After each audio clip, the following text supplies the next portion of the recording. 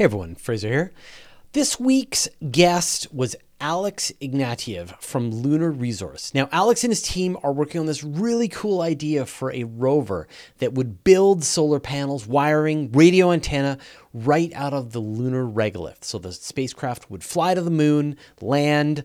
One would be like a dump truck that would be depositing regolith inside the rover, and the rover would be turning that regolith into solar panels, thin film solar panels right on the spot.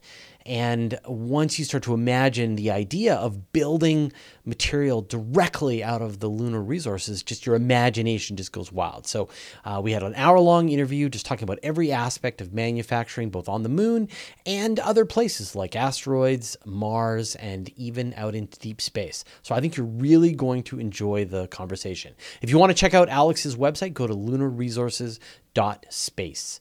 All right, here's the interview. All right. In theory, once again, we're live. Hey, everybody. Welcome to another special interview on Open Space here on my YouTube channel. This week, we are going to be talking about a topic that we've talked about quite a bit on the channel, just all about in-space, in situ resource utilization, manufacturing, harvesting resources in space. Specifically, we're going to be talking about the moon, and I am joined by Alex Ignatiev. Alex, welcome to Open Space. Thank you, Fraser. So for people who don't know who you are, who are you? What do you do? Okay, so I'm the Chief Technology Officer of Lunar Resources, Inc., a company we started 3 years ago.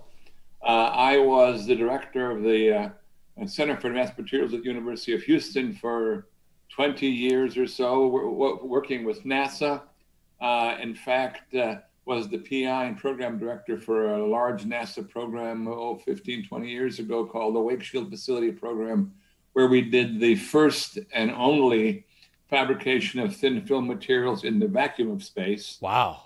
Everybody thinks about a vacuum as a detrimental environment.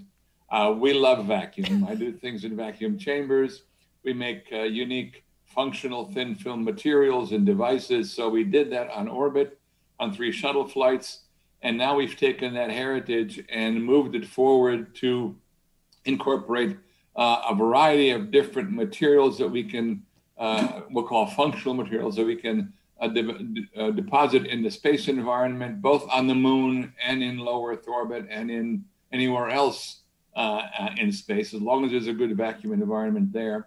And we also are now taking and have a program to process the lunar dust, the lunar regolith, and extract in that processing oxygen, which I don't care about because it's an oxidizer. I want to have clean metals, not oxidized metals. Humans might appreciate it for some reason. Oxygen. Yeah. But the important part, a more important part for us is the extraction of things like iron, aluminum, silicon, calcium, magnesium, all of those materials that are readily available in the lunar regolith.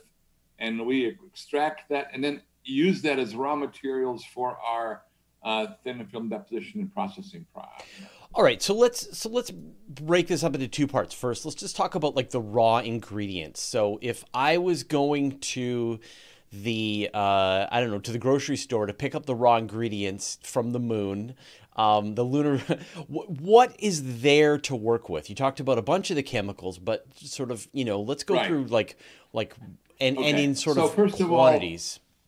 I'll just comment on the process that we're utilizing, and I'll just briefly note it's called magma electrolysis, or metal oxide electrolysis, or molten regolith electrolysis, and this is a process by which we don't need any other reagents other than the lunar dust and electricity. Mm-hmm.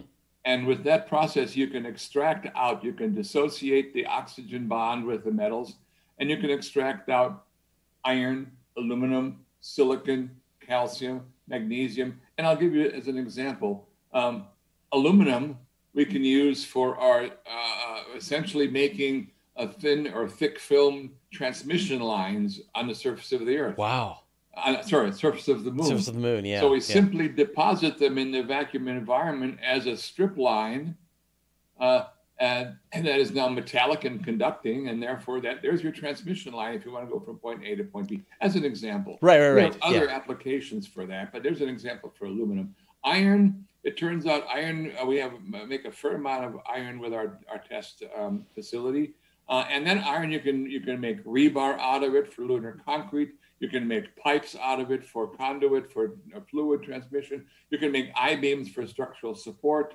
We'll end up with molten iron coming out of the bottom end of our reactor, and we can then apply that iron in many, many different ways. So there's a couple of examples of how we would utilize the raw materials on the moon. Specifically, silicon is of interest to us because with silicon, you can do all kinds of interesting things: solar cells, transistors, diodes, and these are made in vacuum chambers here on the Earth. Right. And so therefore, we can make them on the moon. I don't need a chamber there. So just an example of the kind of materials that we would extract out from the lunar dust and apply it for for unique functions. Right. And so on the wind column, you've got that vacuum to be able to work with. You take your spacecraft land. You don't need to build a really, you need to build the vacuum chamber to be able to do it. There is, for half of for 14 days in a row, you've got ample amounts of electricity, and then you have very little of it for a while. So what are the challenges of attempting to both harvest and do any kind of manufacturing in that environment? So the first thing that I've always referred to is that there are three important things you need on the moon or in space. Number one, electrical energy. Number two, electrical energy. Number three, electrical energy. Right. And so that's the driver for everything. You could survive. One could survive on the moon for a few Earth days or maybe a lunar day without electricity, but I doubt it. And so our first step in terms of utilization of resources on the moon is, in fact, to make thin film silicon solar cells on the moon that generate the energy that we need to do all the rest of the processing. And we have a process by which we can make these thin film silicon cells directly on the lunar surface. So we can pave the moon with solar cells, right, by our process, and then utilize the electricity to do all the rest of the things we want to do, to build, to move, to design, etc. Right, and those are like, I remember sort of researching this. It's a different kind of cell. They're made with crystals, right, they can be sprayed, and they don't like atmosphere, but right. On the moon it's not a problem. So in terms of solar cells, there are nominally 3 or 4 different kinds. Number one, the ultra high efficiency, what are called 3,5 gallium arsenide based solar cells. These are now champion cells are in the laboratory at 47%. Wow. In production, they're probably more like 30% or so. Right. However, that's a very exotic material. We did, in fact, grow gallium arsenide materials for solar cells on a wake shield program. You need a crystalline substrate to do that, and there are no crystalline substrates on the moon. So that would be a challenge to do it there. There are silicon solar cells, and then there are indium phosphide, indium sulfide, indium phosphide. The indium phosphide, indium sulfide cell called thin film cells, they can be grown on glass. Their efficiencies are like 18%, between 15 and 18%. There's not much indium, phosphorus, or sulfur on the moon. What's on the moon is silicon. Right. And we, of course, make silicon solar panels. There are, hundreds and hundreds of megawatts of silicon solar panels out there right now. And these are made with crystalline silicon. And they are running 20% efficiency. Right. But the silicon you start with has to have large single crystal grains to get that kind of efficiency. Perovskite is the technology that I was unique thinking way of. to do that. Sorry, I was thinking of perovskite as a perovskites are a new area, and they are interesting in terms of solar cells terrestrially. The problem is for perovskites, you need all of those lead, lead, zirconium, titanium. Right. Those are not really prevalent. Titanium is, but the rest are not really prevalent on the moon. So to extract them there and utilize them there would be a challenge. Right. I go back again to silicon. The crystalline silicon cells, there are specific ways to make them crystalline. That requires a fair amount of infrastructure, which we don't want to bring to the moon at this point in time. However, there are silicon solar cells called microcrystalline, where the grains of the silicon are small. The smaller the grain, the lower the efficiency. But efficiency is in the, say, 6 to 10% value are doable. We've done something close to that. And our approach is, and those microcrystalline silicon solar cells can be grown on things like glass. Right, right. And so our approach is, we've made glass out of lunar regolith. You melt it and you solidify it, and it becomes a very nice glass. Wow. Highly insulating, very smooth. And so we can now melt the glass on the moon in a strip, as an example, deposit on that glass aluminum, which we extracted from the regolith, deposit on that glass a silicon thin films to make the solar cell. And so the aluminum is the bottom electrode, and then deposit on top of that an aluminum electrode that has patterns, fingers to collect the charge. That's the top electrode. We have a solar cell that's done. Yeah.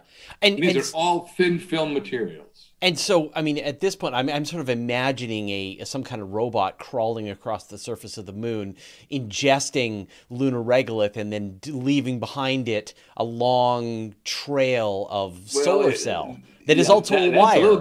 That's a little bit beyond the imagination that we have. Sure. But the way we structured this is essentially a rover. Yeah. A rover that rolls along the surface very slowly. It has a component that melts the regolith underneath of it, a second component to deposit the aluminum bottom electrode, and then another component to deposit the silicon junction, and then another component to deposit the top electrode. And then a third component to make the wires to interconnect all those. And I say wires, I mean thin film aluminum strips. And so the rover then moves along the surface continuously. It goes around big rocks, but it's got a little bit of a plow in the front to smooth things out. It does the melting of the regolith, it deposits the solar cells. We've calculated that for our preliminary design of the rover, working at 35% capacity on the moon, which means 50% is day and night, right? Right. So we've degraded that. We could generate 450 kilowatt capacity of electricity on the moon in 1 year. So this one rover crawling around on the moon would be ingesting regolith, depositing a sort of combination solar cell wire, sort of and antenna, provides all this functionality simultaneously, and you figure you could do 400 kilowatts per year capacity. Right. We can make that many solar cells with our design is essentially a rover that's like 1.5 meters by 1 meter by 1 meter. And what could you do with 400? Not large. No, that's not big enough. At all. What could you do with 400 kilowatts? Like, just to give people a sense of perspective, how much capacity is that compared to? That's about 5 times the capacity of the space station. And so a 1 meter by 1 meter rover working on its own for a year on the moon could make enough power really for a lunar base. Right. No exactly problem. Correct. And rovers, we've seen on Mars, rovers can work for 2, 3, 4, 5 years. So figure in 5 years, you've got 2 megawatts worth? And that's enough for a small town for all intents and purposes. Right. I'll call it that way. Keep in mind that, the rover working for 1 year at 35% requires refilling of raw materials. So we'd have to have the processor along with the rover on the moon. So it will process the regolith to extract out the aluminum and the silicon that we need. And then we'll have a little taxi running back and forth to fill up the rover. Right. And continue operation. Now, that's kind of the con-op, so to speak. Right. Now, are the elements that you require available in the right quantities, the right ratios? Like if you just take pure regolith, are you going to get too much of one thing and not enough of another thing? Right. So the process, as I mentioned, for extracting the raw materials is molten oxide electrolysis or molten regolith electrolysis. This is pioneered by Don Sadoway at MIT. Don is also a principal in Lunar Resources, and we're expanding and advancing that technology that he originally developed. It's essentially an electrolytic reactor. It requires a lot of power, of the order of 3,000 amps at maybe a couple of 3 or 4 watts. So you're talking about 15, 20 kilowatts of power. That's a lot. Okay. However, our rover, if we take and load it with raw materials on launch, and the rover is about 250 to 300 kilograms. It's a very moderate size. If you load it on launch, in one day, it'll generate 40 kilowatts of solar cells. So that's more than enough to operate the processor to reload the rover for the next day. Right. As an example. So you sort of feed it with the good stuff, and then once it's there, then it's on its own. Right, correct. And then we've got 14 days to load up the processor and run the processes and make sure we're the right. Silicon has to be relatively pure, so you have to run it twice through the process for all intents and purposes. But that's the way that we would operate. The regolithic processor, all right, this molten regolith electrolysis system, our prototype is about a cubic meter, so 3 by 3 by 3 feet. It will run about 2,000 amps, and it will process in a year about 65 kilograms of regolith. From that, we'd get around 4 kilograms of oxygen. Kilograms, sorry. 4 tons. Right. Okay. 64 tons of regolith processed in a year will give us 4 tons of oxygen, 12 tons of iron, almost 4 tons of silicon, and we just go down the line that way. Yeah. And those kind of numbers are significant enough to be able to do the kind of manufacturing fabrication tasks that we have in mind. Okay? So, I mean, this all sounds, proof of concept. Assuming, I mean, are there any big showstoppers right now from the tests that you've done on simulant regolith? Does it all seem pretty feasible at this point to actually, once you get on the moon, to get going? Yeah, in fact, our approach is to do a proof of concept on the moon. Yeah. NASA has a number of programs. The PRISM program is a recent one. We'll be proposing to that. All of the components that we're talking about has been done. We've done vacuum deposition in the vacuum of space. We've done the solar cells in the laboratory. We've done the extraction of oxygen and metals in the laboratory. We know how these things operate terrestrially. We've got to, launch them and land them on the moon. Now, the moon is a different environment. It's vacuum, which is great for our deposition process, but it's a little bit different for the extractor, for the regolith processor. It's also 1,6G. It doesn't bother the deposition process at all, but it will affect flow of molten regolith inside the reactor itself. So those kind of couple of things we need to look at in more detail. We're modeling them right now, and there are good COMSOL models to allow us to do that. So we'll know what to expect. But by and large, the answer is, yeah, we need to do a demonstration on the moon to show that everything that we have discussed is viable and doable at a larger scale, and then in fact go the larger way. And as I go back to my comment about what do we need, energy, our approach is, let's put the energy infrastructure in there first, right, and then think about what we can do with it. So then let's talk about how you imagine a mission going from sort of launch to operation. How would you sort of see it? Like what kind of launch vehicle, and then sort of timelines? So our approach would be, we could probably launch 2 processors and two rovers on a Falcon 9. So we duplicate what we in terms of our prototype scenario. the rovers would be deployed. They would start functioning essentially immediately. The power for the melting and the deposition in rovers is concentrated solar. And concentrated solar, we can get to 85 or 90% efficiency, whereas any other conversions are in the teens or 20s. Now, when you say concentrated solar, you're talking about like some kind of parabolic mirror that's going to be concentrating solar energy into a smaller area. Parabolic collector and light pipes that then end up focusing the solar energy in the small portions of the under the rover, and those small portions then get hot enough to be able to melt, etc. Right.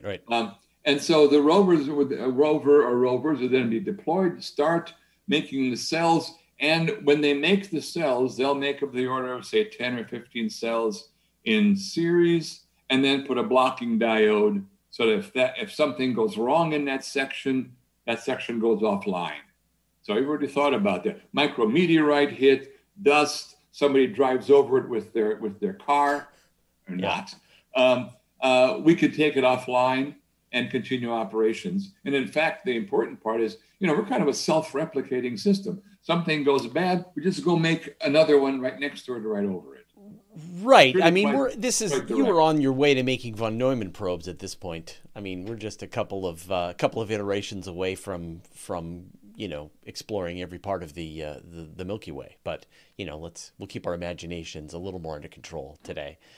Okay, so what then, I'm kind of imagining you got this Falcon 9 rocket, you've got these 4 rovers on board, they land, they set up their power systems, they begin harvesting lunar regolith, building their system.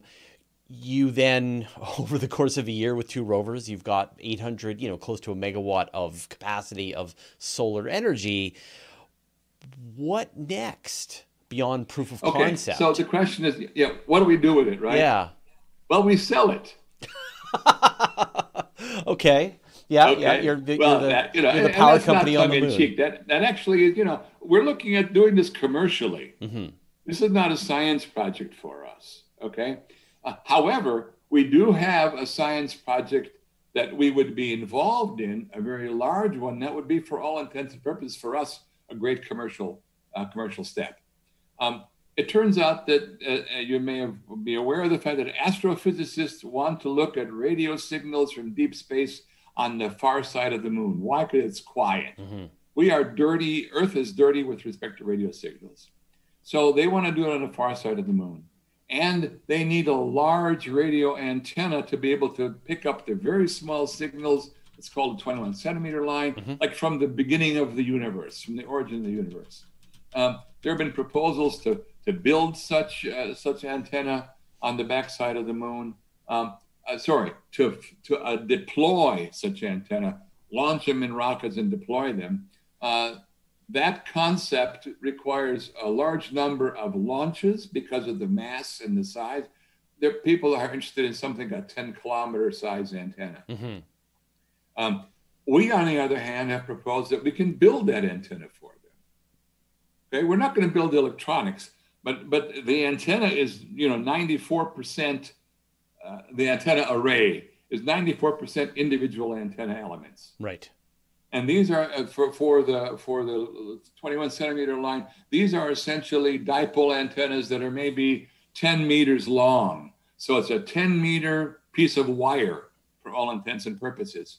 So instead of bringing all that from the Earth, we can make these on the moon, interconnect them, and make a 20 by 20 kilometer antenna array in something like 3 years of operation. And that's interesting. I did a video about the Lunar Farside telescope concept. And I mean, before I sort of learned about your work, the original concept, as I understand it, was that there would be this spacecraft, the central hub receiver would go to the moon, land on the far side, and then it would have multiple rovers that would spool out wire behind them and place occasional antennas as they run along, and they would sort of create a kind of Murchison array on the surface of the moon, a big flower petal design that would build that, that very large interferometer on the surface of the moon. But sort of listening to what you're talking about, if you can just build the power system, the electrical cabling, and the actual antenna itself, like, could you actually manufacture the antenna system from the lunar regolith, or would you still need to bring that from the Earth and then plunk No, that in down? fact, our approach is that we'll utilize the material from lunar regolith to do that. And the far side program was one that was kind of led by Jack Burns, and Jack is involved with us in this updated concept, so to speak, of not bringing everything with you, but making whatever you can. It turns out that for 20 kilometers, we've done a calculation, 100,000 antenna elements 10 meters long. And so an antenna element is essentially, 5 centimeters wide strip of aluminum that may be 10 microns thick. Right. Okay. And so we'll do the same process that we talked about solar cells. Melt the regolith into a glass. On top of that, deposit our aluminum dipole antenna, the 10-meter long antenna. Interconnect it with the next one that we make, and interconnect it with the following one. Interconnect them all, and the electronics have to be brought from the Earth. Right. Okay. The data collection, etc. But we can do this interconnection. 100,000 antennas would be, like I say, 2.5 or 3 years of operation of 2 rovers. And that would be like building the square kilometer array plus on the moon. Right. Well, yeah. I mean, actually, it's almost 4.5 by 4.5 kilometers in size. Okay. Right. So the and the focus is that the amount of aluminum, just the aluminum itself, to make the metal, the antenna, it's about 30 tons.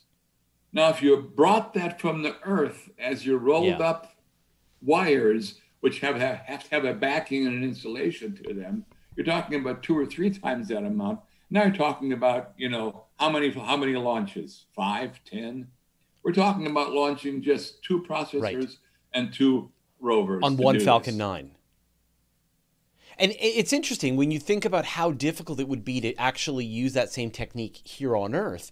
It would be almost impossible because you've got weather and rain and all kinds of environmental concerns, that your rover's going to get caught in the mud and that it's not going to be able to extract the right kinds of resources everywhere that it needs it. It would be impossible. And yet the moon, which is actually a much more you would think is a far more expensive environment, is actually sort of like this pure vacuum lab with equal amounts of the resources sprinkled around. And, I'm making one assumption there, that you've got enough of the materials. We talked about this earlier on, but just about the ratios. Is it roughly, is the regolith roughly the same, or is it vastly different in different areas depending on what parts of the moon have been churned up?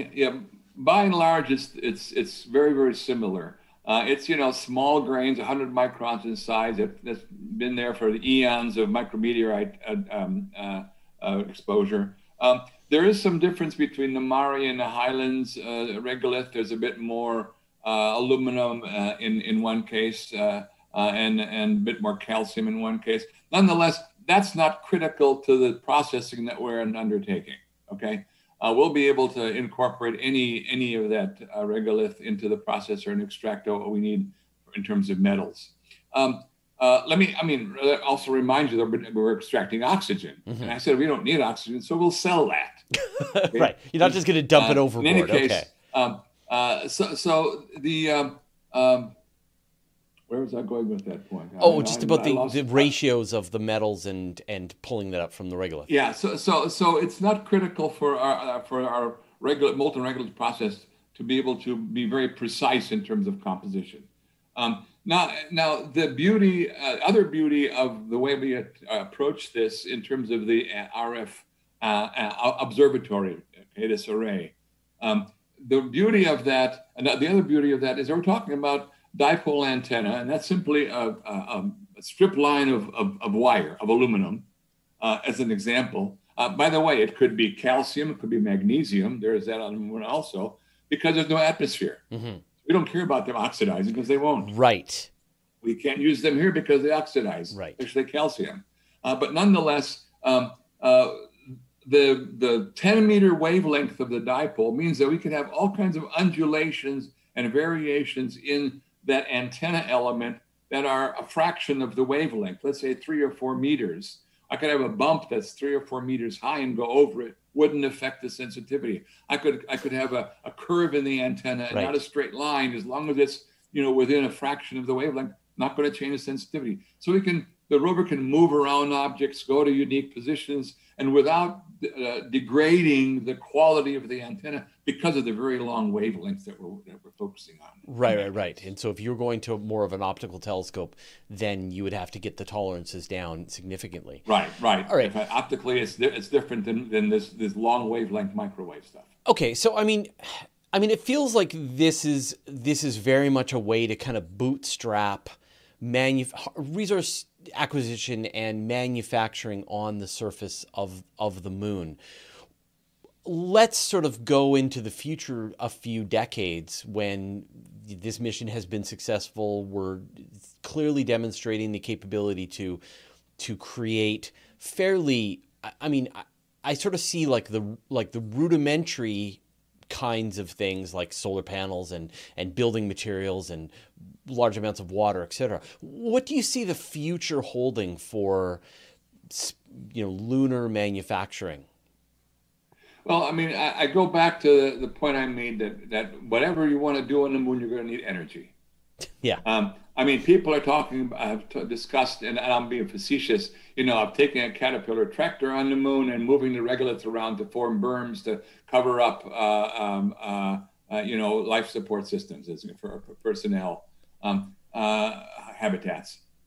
That's not going to happen in that mode. All right. There are other ways what can be done.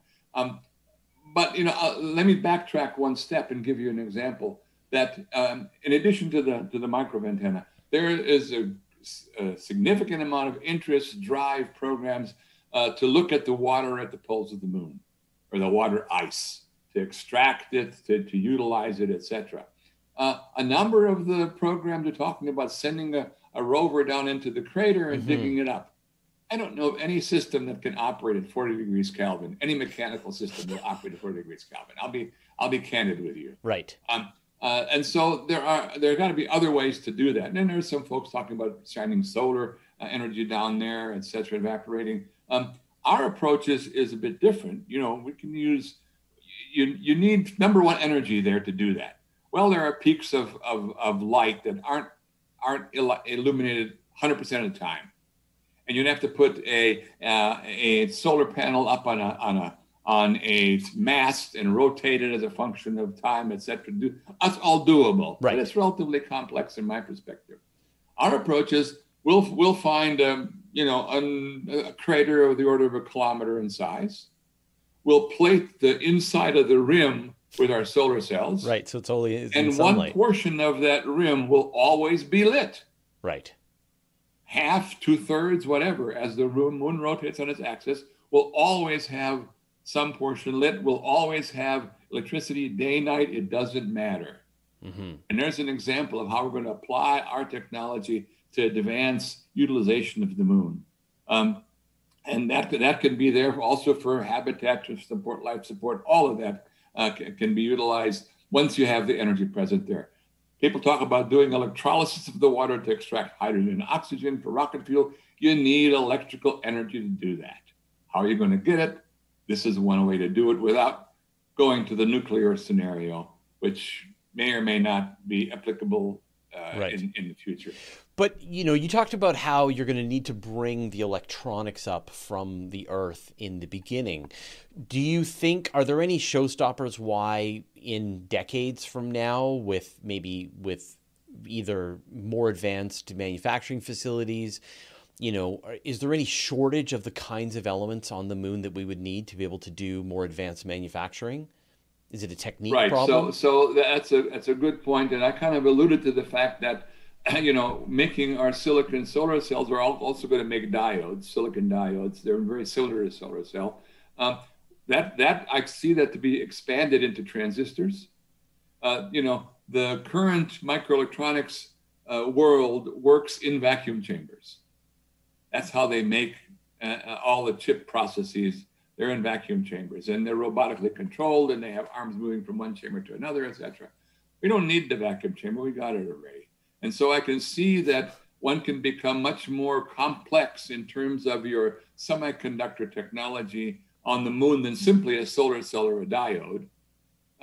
You'd need, the kind of patterning equipment and additional processing that is done terrestrially. But I see that all viable and possible as a function of time. Now, the only thing that, a lot of the semiconductor work currently underway is in the 3,5 material category, the gallium arsenide family. There's not much gallium and not much arsenic on the moon. There is very small amounts. You'd have to process a lot of regolith to extract that out. So I don't see that happening early on. As a function of time, yes, that can happen, and you can start going beyond silicon as a semiconductor in your microelectronics arena. But for sure, space, and not only the moon, but space in general, is a great clean room. And, whatever you want to do in a clean room, be it microelectronics oriented, can be done there quite directly. It's still, that's such a fascinating insight that I hadn't really thought about. And I really appreciate that you could, I mean, apart from maybe the bright solar radiation, you could just be producing things out in the open, like you're having a barbecue, a chip barbecue, because you aren't concerned about air and water and bacteria and oxidization all in of any that, way. right. It's just like this. Right. It's this absolute pristine environment that you're able to work in, and once you can get set up there, all of this starts to turn into an advantage, assuming you've got power. So taking the ideas that you have for the moon, what about carrying that over to some of the other rocky worlds, like the asteroids? How would you adapt some of your strategies to using asteroids? Right. So this approach will work on the asteroids quite directly. The only challenge we would have is on a body that has an atmosphere. Okay, Mars, this wouldn't work directly. We have a way to modify the process. Mars is a I want to get to that in a second. So let's set aside Mars for now, because I definitely want to talk about Mars, but I'd love to talk about asteroids first, and then we'll move to Mars. Okay, so the asteroids all are great because there's no atmosphere there, and there's a vacuum there. Now the acceleration of gravity is low on the asteroids, and so we'd have to have some way to an improved way of, say, moving the rover on the surface, maybe with some hooks or whatever in the wheels, something that I truly haven't thought about. But because of low gravity, you've got to be able to stick to the ground, so to speak, in doing the process. But everything else that we would do on the moon would be directly applicable in an asteroid environment. Yeah. I mean, did you look at some of the pictures of like Ryugu and Bennu and just see what sort of a boulder-strewn nightmare they both are? I mean, when you look at the lunar surface, it's just a beautiful, easy driving compared to what you would be facing on an asteroid. It is, yeah. Now, the only other difference in terms of asteroid is that they have different compositions. There are various types of asteroids out there. Different kinds I believe, and just from the pictures that we've had, their surfaces look like they're covered with a regolith dust to begin with. They don't have a lot of sharp features, and so be able to utilize that. But it may be a different composition, and that may be good. Maybe it's platinum based, and we're going to be extracting platinum from the asteroids. I don't know.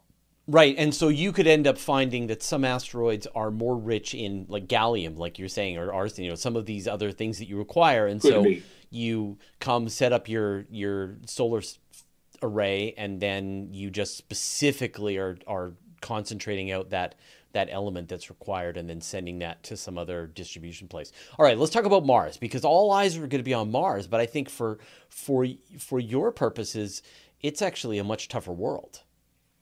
So on Mars, in terms of our approach, clearly the material extraction by regolith electrolysis works directly.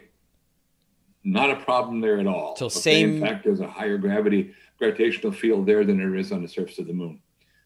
So we could directly take the Martian regolith and start extracting out whatever is there. Iron for sure, oxygen that you'll need anyway. All that is quite direct and very doable on Mars. The functional thin film deposition process is not as direct because there is an atmosphere. Okay, it is not a vacuum environment. We have thought about how to do some what's called differential pumping to allow us to see a vacuum environment, but that requires something akin to a flimsy vacuum chamber. And that's not right now in our mix. But processing the Martian regolith to extract out the materials that are there and then apply those materials for any functions on Mars is quite direct. What about the sort of significantly decreasing power from sunlight as you get out to Mars? I mean, it's like what? It's about a quarter at that point? Right. So there's less solar insolation on the surface of Mars. So you need more solar cell area to be able to generate the energy that you'd like to have. And in our scenario, that would mean making a lot more solar cells, but we couldn't make them in the process that we have right now about laying them directly on the Martian surface. Okay. There are ways to be able to, again, using a kind of flimsy vacuum chamber, making solar cells in that environment robotically and putting them out on the surface of Mars. But we'd have to have a lot more area coverage there, independent of what cell you have, whether they're the exotic cells that are being made in laboratories or whether they're simple silicon ones. You still need multiple times that area than you have on the moon to be able to get similar power outputs. Right. Energy outputs. Right. And then what about for the outer solar system? I know, like, once you get out to Jupiter, you're at like 1/25th of the solar power. But there's some really fascinating worlds out there. It becomes a real challenge. And part of that challenge, actually, we can utilize not necessarily for generation of electricity, but for transportation of electricity. One of the programs that I'm involved with is to make superconducting wire. And that wire is superconducting at temperatures of liquid nitrogen temperatures, 77 Kelvin. There are a lot of deep space areas that are colder than that. And so if you have probably a nuclear or an RTG for electricity, if you want to transport that electricity, do it by superconducting wire and don't lose any energy to resistive losses. Right. So once again, taking advantage of the environment, the cold. Right. Yeah. Right. Now you've got to be out there to do that. But there's an example of possibilities. People are focused on electropropulsion, where large solar arrays in space connected up to the propulsion unit and interconnected. We would interconnect that with superconducting wire because you've got a lot of current passing through that system, and you've got to be able to not lose the energy by resistive loss. So there's an example of where that would be applied. So it's really got to sound that like Titan would be the worst place for it. No power, thick atmosphere, right? Not a very useful surface, no metal on the surface. But the atmosphere on Titan it's mostly nitrogen, and nitrogen is benign. It's almost inert, and so it's almost like a vacuum, okay? Because it doesn't react readily with most everything. So there are some unique possibilities. It would be a tough place to live. Yeah. A little bit cold. And what about going the other way? What about close in? Like Mercury, you've got at that point that the power problem gets much right. And Mercury also has no atmosphere for all intents and purposes. It's small amount at the poles. But it could be utilized there quite directly. Yeah, that's really... Venus is a total different animal. Yeah, I guess Venus is the worst. I'm always advocating for just pushing it right into the sun and calling it a day, but some people seem to like it. But I mean, to be candid, we love the moon 2 reasons. A, it's got a beautiful environment for us. B, it's so damn close. Yeah. We can get to it and get back. We can debug everything there that you want to debug, or apply everything there that you want to apply, and learn from that and go beyond. I'm not a proponent of going straight to Mars, because I think we're not going to be very successful in doing that. But doing a stepping stone arrangement is one that I propose significantly. So then, like, let's sort of play out the future timeline, assuming that you're able to get contracts, approvals, etc. What kinds of timelines could people expect to see into the future to start to test out some of these ideas? It depends on what the application is. I'll be candid in terms of the radio observatory on the far side. I mean, we could start that. There's a customer there, or there will be a customer there. We can start that immediately and see the need for the electricity that we generate for the array and for the array itself. So there's kind of a great science, technology, and commercial program. Right. So we hit the ground running, and we work for 2 or 3 or 4 years and finish it off. If we go and just make solar cells on the moon tomorrow, that's great, but there's no one to utilize it at this point in time, or not significantly. At the poles, maybe, but when will that happen? Will it happen in 5 years? Will it happen in 10 years? I don't know. I believe that the far side observatory concept could be initiated in less than 2 years. It could be initiated from prototype to launch in 2 years.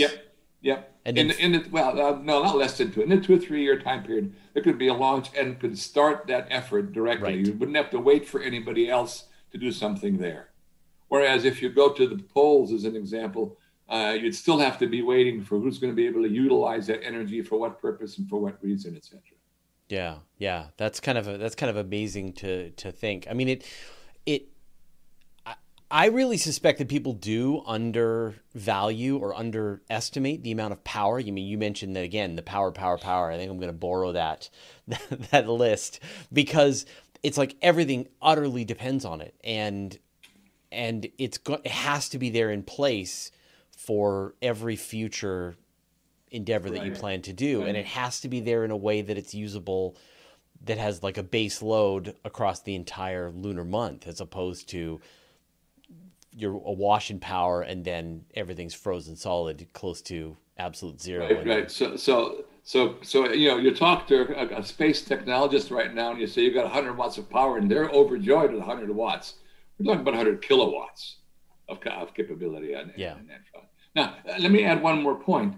Right now, tomorrow, the day after tomorrow, 5 years from now, we still have 14-day sunlight and 14-day night on the moon.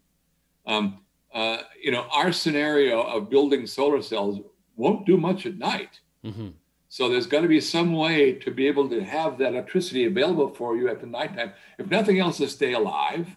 But actually, in terms of the radio observatory, night is the best time for them to be looking. And so we also are developing now a thin film battery we could fabricate on the moon using the lunar resources.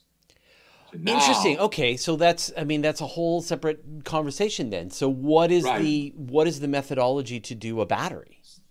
So you need an anode, a cathode, and electrolyte. Okay, that's a battery. And it turns out that the anodes, for instance, you'd have magnesium as an anode, works well with a battery. You would have, say, alkali metal as a cathode. Available, sodium as an example. The electrolyte becomes a little bit difficult, because that would have to be something that would be brought from the Earth. In our battery analysis, we need about 20% mass of the battery to be the electrolyte, between 50 and 20%. That would have to be brought from Earth. We could not utilize the internal resources for that. But 80% or 85% of the material for the battery is there on the moon. Right. And so we would make a divot in the lunar regolith. Inside that divot, we deposit our battery. The divot Lunar regolith is a very good insulator, both thermally and electrically. And in fact, our battery design will operate at minus 100 degrees centigrade. So no other batteries do that right now. You got to heat them to keep them alive. Yeah. So we feel that this is something that could be a significant impact. Now, we're still in a design phase on this.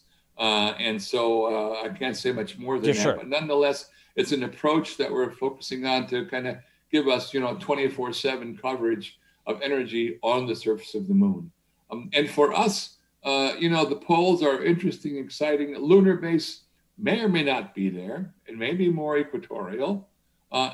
And that's ideal for us to make solar cells in that environment to support that. I think just that, like, the overall philosophy is like an interesting approach that you're going less for you're not trying to make necessarily the most highly efficient, but you're just trying to make them function. Like, what kinds of production can actually be done to make these things even functionally possible in this environment? Space is the thing you've got lots of. There's lots of space in space. And right. So, you're right. Our solar cells would be low efficiency, but we can make a hell of a lot of them. Yeah. Okay? We don't have to bring anything there to as you would if you want to deploy a solar array. Then you want to make them as highly efficient as possible, as low a mass as possible, et cetera, et cetera. We don't care. We're using the lunar materials. We can just keep producing them as a function of time and making larger and larger arrays and more energy. Yeah, absolutely fascinating. If people want to follow, or if perhaps some customers want to purchase vast amounts of energy on the moon, where should they go to follow the progress of what you guys are working on? We have a website, Lunar Resources, and let's see, Lunar Resources. I don't have it in front of me. I'm sorry. Yeah. Wait, I can find it. I can find it too. I'll race you, but. I think it's space. It's lunarresources.space. Lunarresources.space. Yeah. Okay. So they can find the latest updates there. We haven't populated it a lot just yet. We're still, as I say, we're only a couple of years old as a company, but we are moving forward. Have a number of programs underway now that have been funded for both the lunar environment as well as for the space environment, for things like reflective coatings and things of that nature. So we're excited, we're enthused, we're building on heritage that we've developed over the past 25 years that, frankly, NASA has supported part of that, industry has supported part of that, federal government through DOD has supported part of that. And we're building on all of that to be able to move forward and now really utilize the space environment for what it has, the benefits it has, and the moon specifically in terms of the resources that are there. So one last speculative question. When do we get a robot that can build a copy of itself? When do we get the von Neumann probe? Ballpark. I'm not a robotics guy, so I really can't answer that for you. But you know what they're made out of. So, they're made out of chips and metal and solar panels and... I'm sure that if the parts were there, a robot could assemble the parts and make another robot. I mean, we're using robots to make cars, to make almost anything right now. So there are different kinds of robots, not the kind that we kind of think about with 2 arms and 2 legs. Yeah. But nonetheless, they're robots making a lot of the machinery that we currently use. So can you, are the raw materials on the moon to make all the parts of one of your rovers? They probably are. Right. And, you'd have to do, kind of printing. The latest 3D printing stuff could do components in that environment. It wouldn't be an immediate scenario. No. But it would be a down. We're letting our imaginations just fly here now. For sure. Yeah. For sure. So, yeah, it's possible. It's doable. Right now, what we call is self-replicating is our solar cell array. Like I say, if something gets damaged, gets ruined, we just go make some more. Yeah. So the process is a self-replicating process, so to speak. Yeah. Wow, absolutely fascinating. Well, thank you so much for taking the time to chat with us today. I learned a ton of really interesting stuff. And when you do land the contract to build the Lunar Farside Telescope, please let us know. All right. We sure will. We sure will. All right. Appreciate the opportunity to talk with you. All right. Wonderful. Thank you very much. Take care. Thank you so much. Bye-bye.